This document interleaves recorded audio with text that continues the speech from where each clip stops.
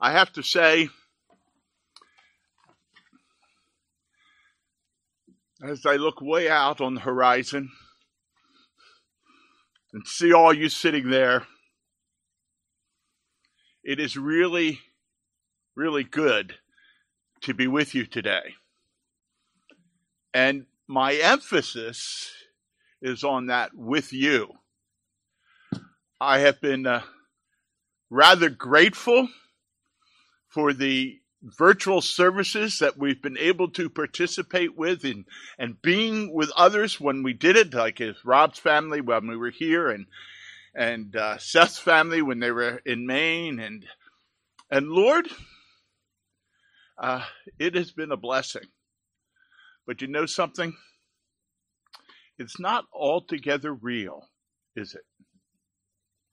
And so it's great to be here today with all the difficulties that this entails. I am grateful for that. Our text this morning is from the first chapter, or is the first chapter of the book of Daniel.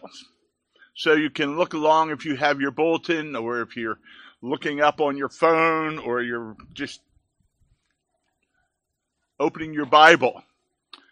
Let us give attention to God's word. In the 3rd year of the reign of Jehoiakim, king of Judah, Nebuchadnezzar, king of Babylon, came to Jerusalem and besieged it. And the Lord gave Jehoiakim, king of Judah, into his hand, with some of the vessels of the house of God. And he brought them to the land of Shinar, to the house of his God, and placed the vessels into the treasury of his God. Then the king commanded Ashpenaz, his chief eunuch, to bring some of the people of Israel, both of the royal family and of the nobility, used without blemish, of good appearance, and skillful in all wisdom, endowed with knowledge, understanding, learning, and competent to stand in the king's palace, and to teach them the literature and the language of the Chaldeans. The king assigned them a daily portion of food that the king ate, and of the wine that he drank. They were to be educated for 3 years, and at the end of that time they were to stand before the king. Among these were Daniel, Hananiah, Mishael, and Azariah of the tribe of Judah. And the chief of the eunuchs gave them names. Daniel he called Belteshazzar, Hananiah he called Shadrach, Mishael he called Meshach, and Azariah he called Abednego. But Daniel resolved that he would not defile himself with the king's food or with the wine that he drank. Therefore he asked the chief of eunuchs to allow him not to defile himself.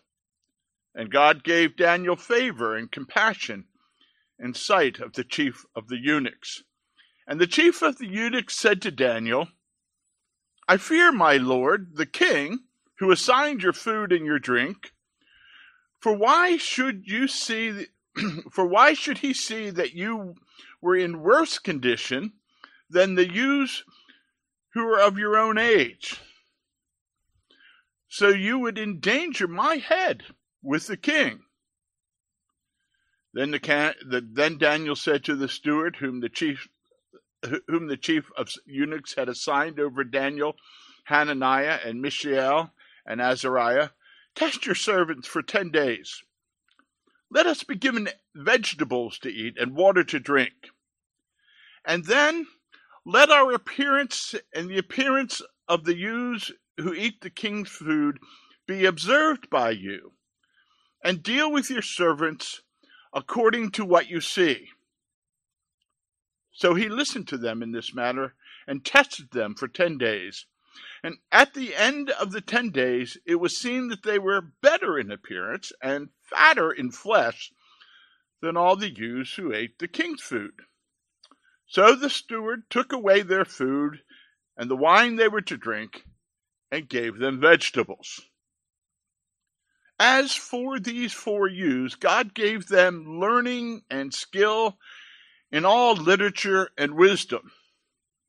And Daniel had understanding in all visions and dreams.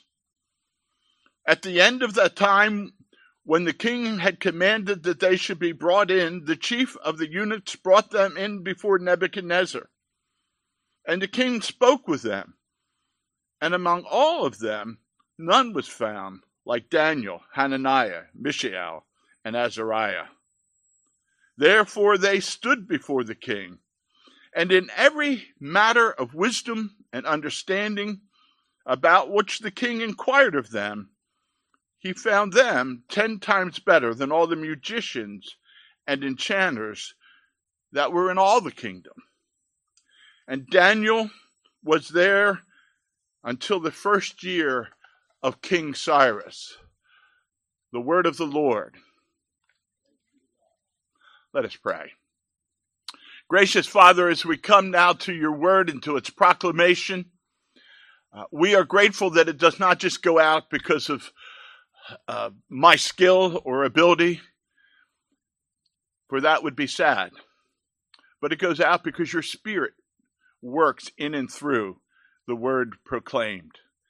And so we ask for that work of the Spirit this morning and all here in my speaking, that I would say what you would have me say and understand what you have set before us. And with all of us, that we would hear your truth, your words, your food for our souls, and that we would be encouraged and strengthened and built up in the Lord. We ask this in Jesus' name. Amen.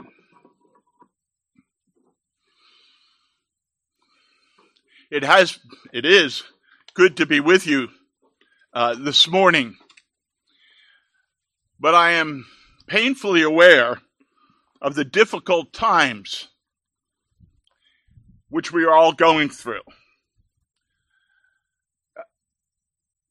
It seems like life has been turned topsy-turvy. We deal particularly with COVID-19, how to respond, and it has causes us great anguish or great angst. And it's not just about whether we'll get sick or not, but how we respond with others and our different perspectives. As we look around at our communities, at our nation, and our world, we realize how much division is found. It's not just simply COVID-19. It's the whole issue of racial reconciliation. It is also the problem of the division that is caused so often by politics. I don't know if this morning as you listened to Psalm 137, you felt a certain simpatico with the psalmist as you heard his plaintive cry. How shall we sing the songs of the Lord in a foreign land? This question arises in the psalmist's mind from real events that he and others of the Jews are dealing with. God's people, Israel, has been conquered, and many of them are languishing in exile in Babylon. And while they are in Babylon, they are taunted by their captives. They are saying, "Sing for us. What are the songs of Zion? Aren't you people of the psalms of music of the temple? Sing for us." And as they hear these taunts, you can well imagine what is going through their minds. Where is our God? What is happening to us here? Is it over? Are we no longer God's special people? Has that relationship totally been destroyed? How shall we sing the Lord's song in a foreign land? This is the question of a people in exile, remembering the past glories and the present difficulties. How can we sing a song in a place like this? How can we sing the Lord's songs in times like this? But I don't think that this is just a lamentation of God's people from the distant past. Does it not resonate with us today in our own lives? How can this world gotten so far off kilter? How are we to live in times like this? Should we, should we just hunker down and sort of huddle in a shell defensively? I think the book of Daniel is here for us to answer questions like this, to respond to the psalmist's plaintive cry, how do we sing the songs of Zion in a foreign land? And the answer to these questions is seen through the life of this young man who has been taken from his homeland as a teenager and carried off to another land, a place where he will live for the rest of his life. In and through the life of Daniel, we see that it is possible for the Lord's people to sing the Lord's song, no matter where they may find themselves, no matter what their circumstances might be.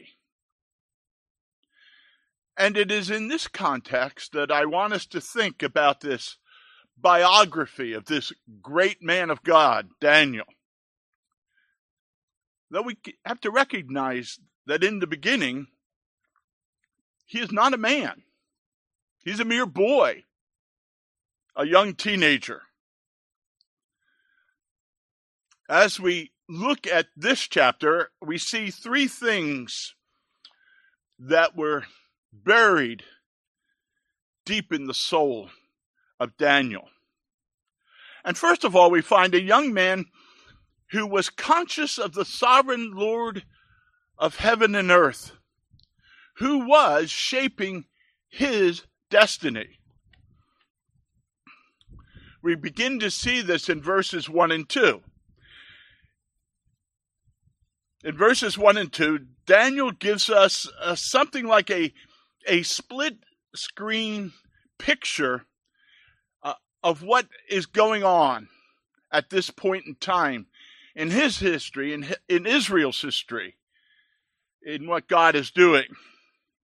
You know the experience. Have you ever been in that situation where there are sort of two important elements of reality that in some ways seem in conflict to one another, but unless you understand both of them, you cannot fully understand what is happening. And so we need to take account of both of these events simultaneously. And Daniel does this in verses 1 and 2. In verse 1, he begins to set the scene from the perspective of history. He tells us what has taken place from the human perspective, what you might expect to find written in the annals of history. And we read this in verse 1. In the 3rd year of the reign of Jehoiakim, king of Judah, Nebuchadnezzar, king of Babylon, came to Jerusalem and besieged it. It goes on to tell us that Jerusalem was captured by Nebuchadnezzar and the Babylonians. The sacred articles of the temple of the Lord were confiscated and carried off to the temple of the gods of the Babylonians and placed there. And you have to realize what's happening in that. It's not just that they were valuable, they were of gold and silver and precious things. It was also a statement of what the Babylonians believed to be true. Israel's God was now paying homage to Babylon's gods because they had been captured and brought. And in symbol anyway, Israel's God was defeated. From the perspective of human history, these were the days in which Daniel lived. This is the reason for the lament we find in Psalm 137. God's name has been defiled. The symbols of God's presence have been taken. God's house lies in ruins. God's people are a laughingstock among the nations. Indeed, how shall we sing the Lord's song in a strange land? You can well imagine how the hearts of those languishing in the foreign land would have been crushed. But do you see what Daniel recognized as he began to discern the other side of the split screen of human history? The other side which is always there, though at times the people of God fail to notice it. And I think sometimes we fail to notice it. And I say that because I know at times I do.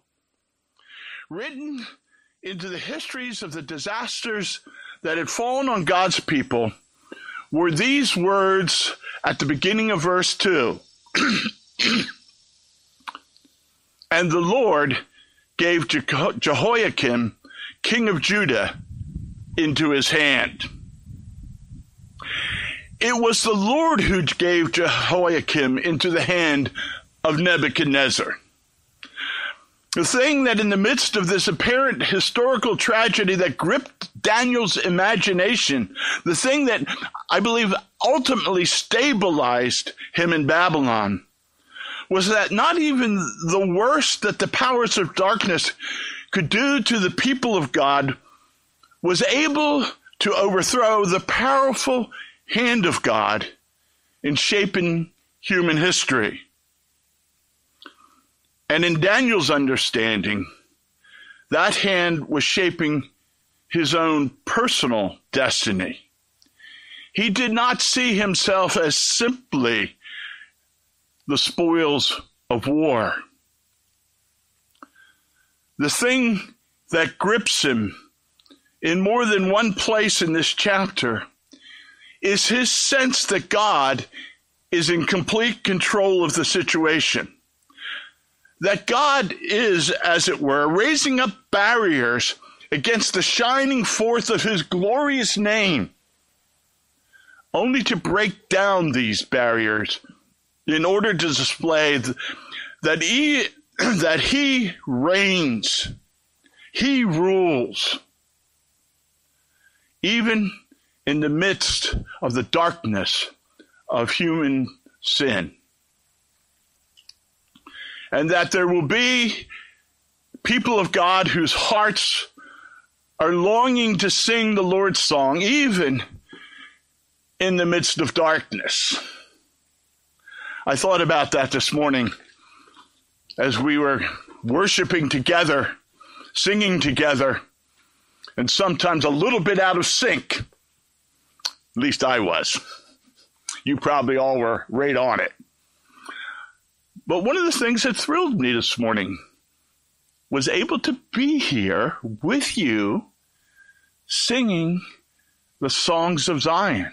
I've been doing it in my room, and if people were there, they might have been a little embarrassed. I felt a little more comfortable this morning, but I was glad to be singing it with God's people, these hymns of Zion.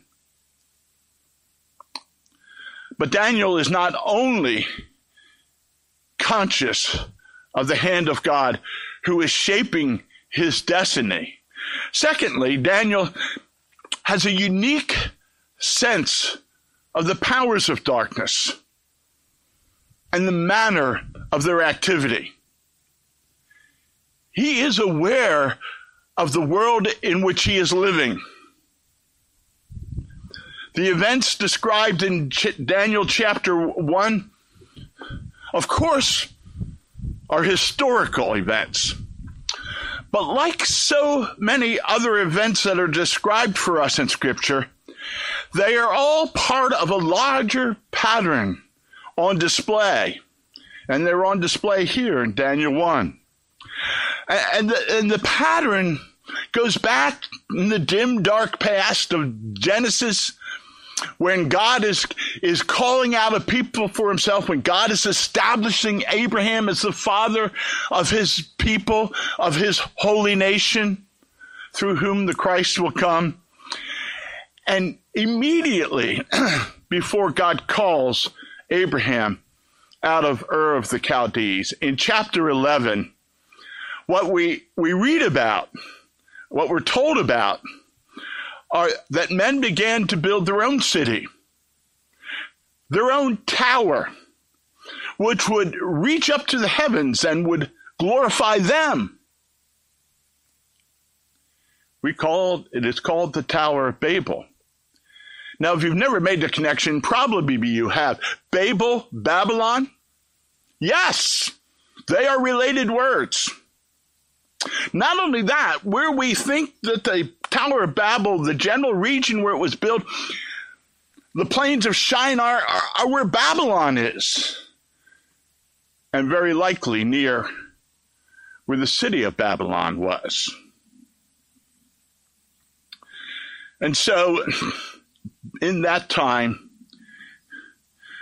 and from that time forward, we read all through the Bible, culminating in the book of Revelation, we read of the kingdom of God and the kingdom of darkness. We read of the city of Jerusalem and the city of Babylon. The book of Daniel is one of the places in Scripture where these two cities come into direct conflict with one another. And Daniel finds himself in the middle of that conflict. He finds himself living in the middle of enemy-occupied territory. And he is conscious of the myriad of ways that city of Babylon wanted to envelop him. The subtle plots to bring him down, to confuse his understanding, and to destroy the testimony of God's grace in his life. The remarkable thing is that Daniel had some sense that his whole life was a battleground between Jerusalem and Babylon, between the powers of darkness and the kingdom of God. Daniel begins to notice the subtle ways he was being seduced. What the powers of darkness were looking to do. And so we see in verse 5 that Daniel saw the ways that the powers of darkness sought to corrupt him. We read in verse 5, the king assigned them a daily portion of the food that the king ate and the wine that he drank. Daniel was to be given the delicacies of the king's table, the finest of wines, the best of meats. In my mind, I was thinking about that. What would that be like today? It would be like going to the very best restaurants in New York City every single day. So what is the problem here? What is the corrupting influence? Oftentimes you hear that the problem was that this food had been offered up first to the gods of the Babylonians. But in reality, we find no hint of that in the text, or at least we find no hint that that is the problem. And as one commentator has noted, the veggies that Daniel wanted the freedom to eat instead would have likewise been offered up to the Babylonian deities. I think the temptation is a bit more subtle than that. Maybe you could say even a bit more modern. Nebuchadnezzar is softening up these young people from Israel that they might have what we might call a taste of the good life.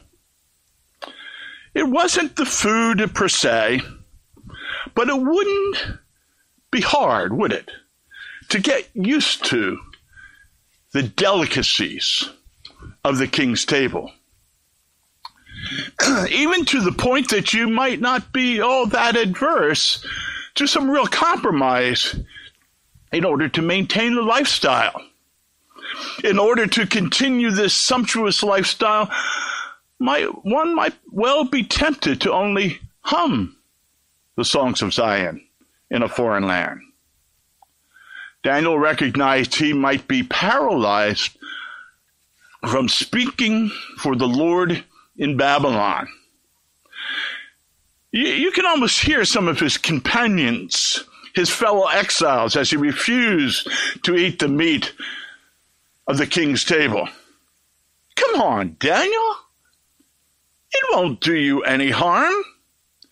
You can well imagine the jokes going around among the exiles, among his contemporaries who had come from Jerusalem with him. The subtle little pressures which can break the person who has no real sense of God's hand upon them. The snide remarks. Daniel thinks he's better than us. Daniel is a goody two-shoes. Oh, and worst of all, Daniel has the attitude of a holier than thou. When in reality, he was being aware of the ways in which the powers of darkness could overtake him. He was aware of the dangers, the remonstrance that we often give when someone challenges us on how we are living, when we're maybe a little too tied to the good taste, the little taste of the good life. We might say something like, there's nothing wrong with it. And you know something, at one level that's true. Oftentimes that's true. And that at one level, that we shouldn't make the mistake, as Paul would tell us in the New Testament, that any particular food, in Paul's mind, whether offered to idols or not, is evil in and of itself. It is the gift of God. But what we find, and I think that Daniel's pointing out, is that we never necessarily seem to ask the question, is there something right about it? Will it edify me? Will it edify others? Or will it, as Daniel apparently recognized with the king's delicacy, will it enslave me? The powers of darkness too often persuade us, causing us to say, there's no harm in it. and blind us to the question, is there any substantial good in it? Daniel saw the ways the powers of darkness sought to corrupt him. Daniel also saw the ways the power of darkness sought to indoctrinate him. And we see that also in these verses. Verse 5, Daniel and his fellow Jewish captives were to be educated for 3 years. And at the end of that time, they were to stand before the king. Wow. A full scholarship. A free ride to, quite frankly, what might have been the pinnacle of educational institutions in that part of the world at that point in history. 3 years of training so that at the end he would have a guaranteed job in the civil service of Babylon, which was the job to have in Babylon. A free pass to become a high-ranking civil servant, to have a seat maybe in the hanging gardens of Nebuchadnezzar. Do you see what's going on here? It's almost as if Satan is saying, I don't need to be in any big hurry. Just give me 3 years in which I can begin to burn through their basic ways of thinking. Just give me 3 years in which the program will be based on the literature and the language of Babylon. Give me 3 years in which I can subtly indoctrinate them into Babylonian ways of thinking instead of Jerusalem ways of thinking. 3 years, and these people will be mine. Can you see what evil he has in view? Satan was not only the immediate power, Satan has not only the immediate power that will be his when Daniel, if he does so, became indoctrinated with the gods and literatures of Babylon. But if any of Daniel's compatriots, or Daniel himself, can be indoctrinated, and if some of them were to return again finally to Jerusalem, what kind of leadership would they provide? Would they be fit to lead the people of Zion, the people of God? Daniel, as he records God's sovereign rule in all things, is also profoundly aware of the powers of darkness. I think he's an example to us there. We should not be blind to where we live and the subtleties of the evil one. It is easy to get carried away with what a great person of faith Daniel is, and exhort one and all to follow the example of Daniel. In other words, dare to be a Daniel. I think if it were Daniel standing here this morning, it would be really cool. But I think if he were giving this sermon to us, he would quickly turn us away from such an emphasis. Now, I want to be careful. It's not that Daniel is not a good example of someone with faith in God. He certainly is. He is an extraordinary godly example. I was talking with Rob about this a couple days ago as we were a little bit going over the sermon, looking to be corrected. No. But we talked about many of the great people of biblical history who were set before us as examples who were part of Hebrews 11, that great chapter of faith. And if we go down that list of the big names, we say, yeah, but you know something? Interesting how the Bible doesn't let us forget they were human like us, and we've seen their foibles. David's liaison with Bathsheba and the murder of Bathsheba's husband. Abraham wanting to pass off his wife to Pharaoh to protect his own life. You could go down the list. It is interesting that Daniel seems to be the one example given to us in biblical history that we really never get to see his dark side. I suspect it was there, and I suspect Daniel would own up to it. But the book of Daniel is without those things. Daniel is a godly example for us to follow. But again, I think he would be quick to point out the moral of this story is not ultimately his great faith. The moral of the story is the great faithfulness of his God. So if in Daniel we see a young man who was conscious of the sovereign Lord of heaven and earth, who was shaping his destiny, and if in Daniel we see a person who had a unique sense of the powers of darkness and the manner of their activity, the final thing we need to see is the faithfulness of Daniel's God. If you read the book of Daniel, the whole story of Daniel oozes with this message. But we see it in some very specific ways in our text before us this morning.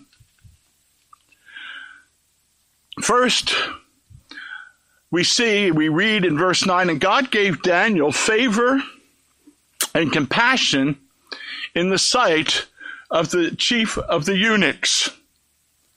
Daniel is ready to take a stand against the subtle ways of Babylon, but the Lord is at work. He has smoothed the way with Daniel's keeper. His willingness to listen to Daniel's plea was not because Daniel was so eloquent, or because he was impressed with Daniel's grasp of good eating habits. It was because God was at work softening his heart toward Daniel. Of course, the outcome of this 10-day trial was also the faithful hand of God. In no way is this triumph of his 10-day trial a triumph of veganism, or what we might call a healthy living style. Notice what the text says in verse 15. Speaking of Daniel and his 3 cohorts, they were better in appearance and fatter in flesh than all the Jews who ate the king's food.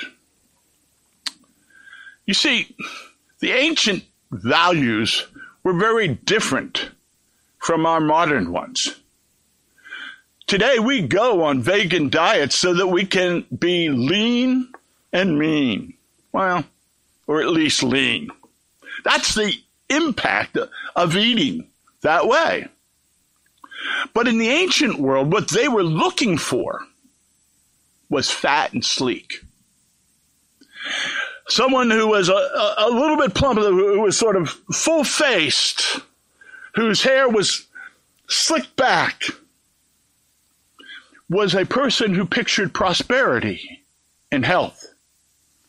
Not exactly how we understand it today. And so the success of Daniel's proposal to his Babylon keepers was due to God's faithfulness. You might say in spite of what he ate. The second example of God's faithfulness, you notice, is found in verses 17 through 20. And I just want to read again for you verse 17 and verse 20. I will skip 18 and 19.